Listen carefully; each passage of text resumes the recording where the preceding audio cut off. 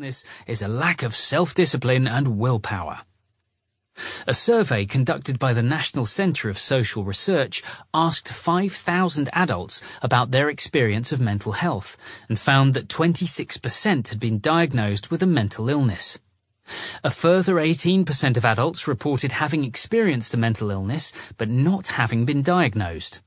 Women were more likely to have been diagnosed with a common mental health disorder, 31% of women compared to 17% of men. The most common diagnosis was depression, with 19% of people surveyed saying they had been diagnosed with the condition. Other common diagnoses were anxiety, phobias,